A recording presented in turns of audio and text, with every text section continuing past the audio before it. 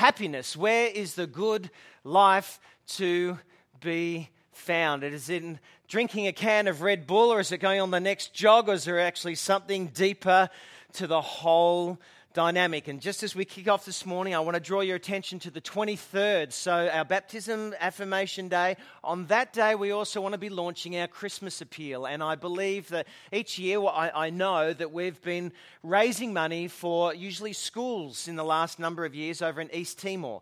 And we're going to have some photos, Nandy's bringing them, of the school that was built from last year that we raised money for. I think it was $60,000 last year for school plus extras, which was great. And this year we want to do the same. And on the 23rd, I believe Kirsty Guzmao is going to be here, Janata Guzmao's wife, to thank us for that and also to talk about the next kind of project that we want to bring to your attention for this Christmas appeal. If we've learnt something from Justice Mwanda, who was here from Uganda a few weeks ago, is that education in developing countries is huge. And so we want to continue to do that, as well as be involved in the local church community over there through Archie and in East Timor in Dili right there. So that's the 23rd. And the only last thing I want to say is that if you're next to one of these, if you are not a regular here at New Community, just put your fingers in your ears right now. Say la la la la la, that's fine. We are changing our banking details and we don't want to lose anyone along the way. And so we're asking you over the next month if you could consolidate. There's a number of people who give around here, always generous around at New Community here, and I love it. Just last month we made our budget.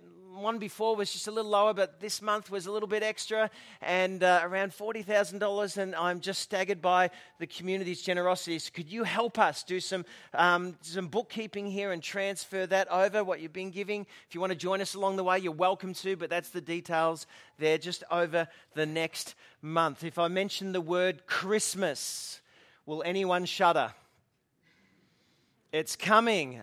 Just a small little ripple. Happiness is on the way, okay? Happiness is definitely on the way. But what we talked about last week was we kicked off this whole idea of happiness. Where is the good life to be found? And if you want to travel with us this morning and you don't have the YouVersion Bible app on your phone that you can actually look it up, we're looking at the book of Matthew, and we're going to sort of week 2, plan 2 for this series of 5 weeks about happiness. Last week, we talked about being born with wanter machines and happiness meters. Now, I know these are very scientific, technical words. If you're a scientist here today, you will understand the wanter machine. In fact, we don't have to justify it because you see it in kids. They walk through a supermarket and they point to something that's shiny, and they're not saying, I want it, but because they're crying, you know they do, yeah? And as a parent, you have to make a decision. Do I just give in to their wanter machine, or do I actually fight a little battle here that's going to be a lifelong battle?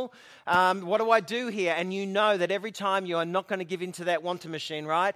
Because what's ticking in our little pleasure centers in our minds is that when we feed our wanters, we actually tip the scales of our happiness meter. Yeah, and when we're eating fuel and when we're consuming fuel that's satisfying always our wanter machine, what we find happens is that our happiness meters tick really high, but we always need to continue to fill that next wanter, if you like, to reach that next kind of high. In fact, sociologists, psychiatrists, psychologists, educationalists, and even economists are saying that on large our community has a problem, and it comes to defining what happiness really is. So last week I set you with the task, and it was to ask yourself a question.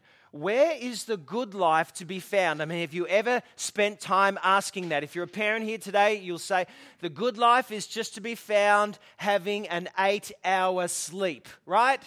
For some of you, a few smiles around the place. If I could just get some sleep, that is the good life. I mean, it's been reduced from this broad to this narrow, right? If you're here and you're retired, you're like, the good life, where is that to be found? I mean, I'm looking after so many other people's kids now. I want to go back to work so I can. And we wanted you to observe your wanter this week. Have you been observing your wanter? That is, in those moments of sadness, in those moments of reflection or boredom, do you find yourself going, oh, if I, then I, yeah? If I, then I. Maybe you're in a job here this morning and you got that moment of boredom and you went, you know what, there's another job. And if I get that job, then I will be, and you can fill in the blank, happy, yeah? In fact, you can test if your wanter machine's really high on momentary things because you'll have that if-then kind of thinking. If I just get a new, then I will be. And that's the exact representation of Confessions of a Shopaholic. If I just get that new pair of Italian leather shoes, then I truly will be. The problem being, though, is that if you define happiness as momentary pleasure, then what happens along the way is that you find that that wears off and you need to fix the wanter or feed the wanter again.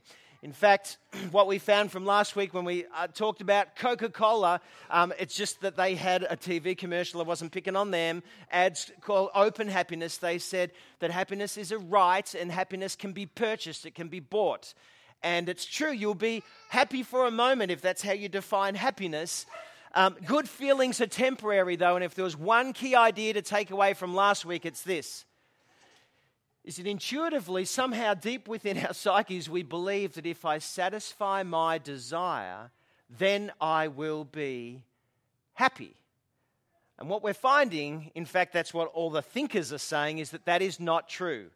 What do you do with the culture where the treat has become the staple diet and the staple is now the treat? You know, when I grew up, you were given a meal, staple, meat and potatoes, yeah, the good Aussie diet, yeah? Two veg, one veg, two veg, three veg, big piece of meat, little piece of vegetable and potato, yeah? Healthy diet, thanks Mum, I appreciate that. However, then you would get a treat on top of that, and it was the dessert. Occasionally you'd have a treat, right? And it was a nice thing, and you looked forward to that, but you had the staple, and then you had the treat, yeah? What do you do with a culture where the whole thing's been turned around, where the staple is now the treat, and the treat is the staple, yeah? Well, you're burning a different kind of fuel. And what we said last week, if you get caught up in that game, you'll experience the high for a moment, but then there's always a low.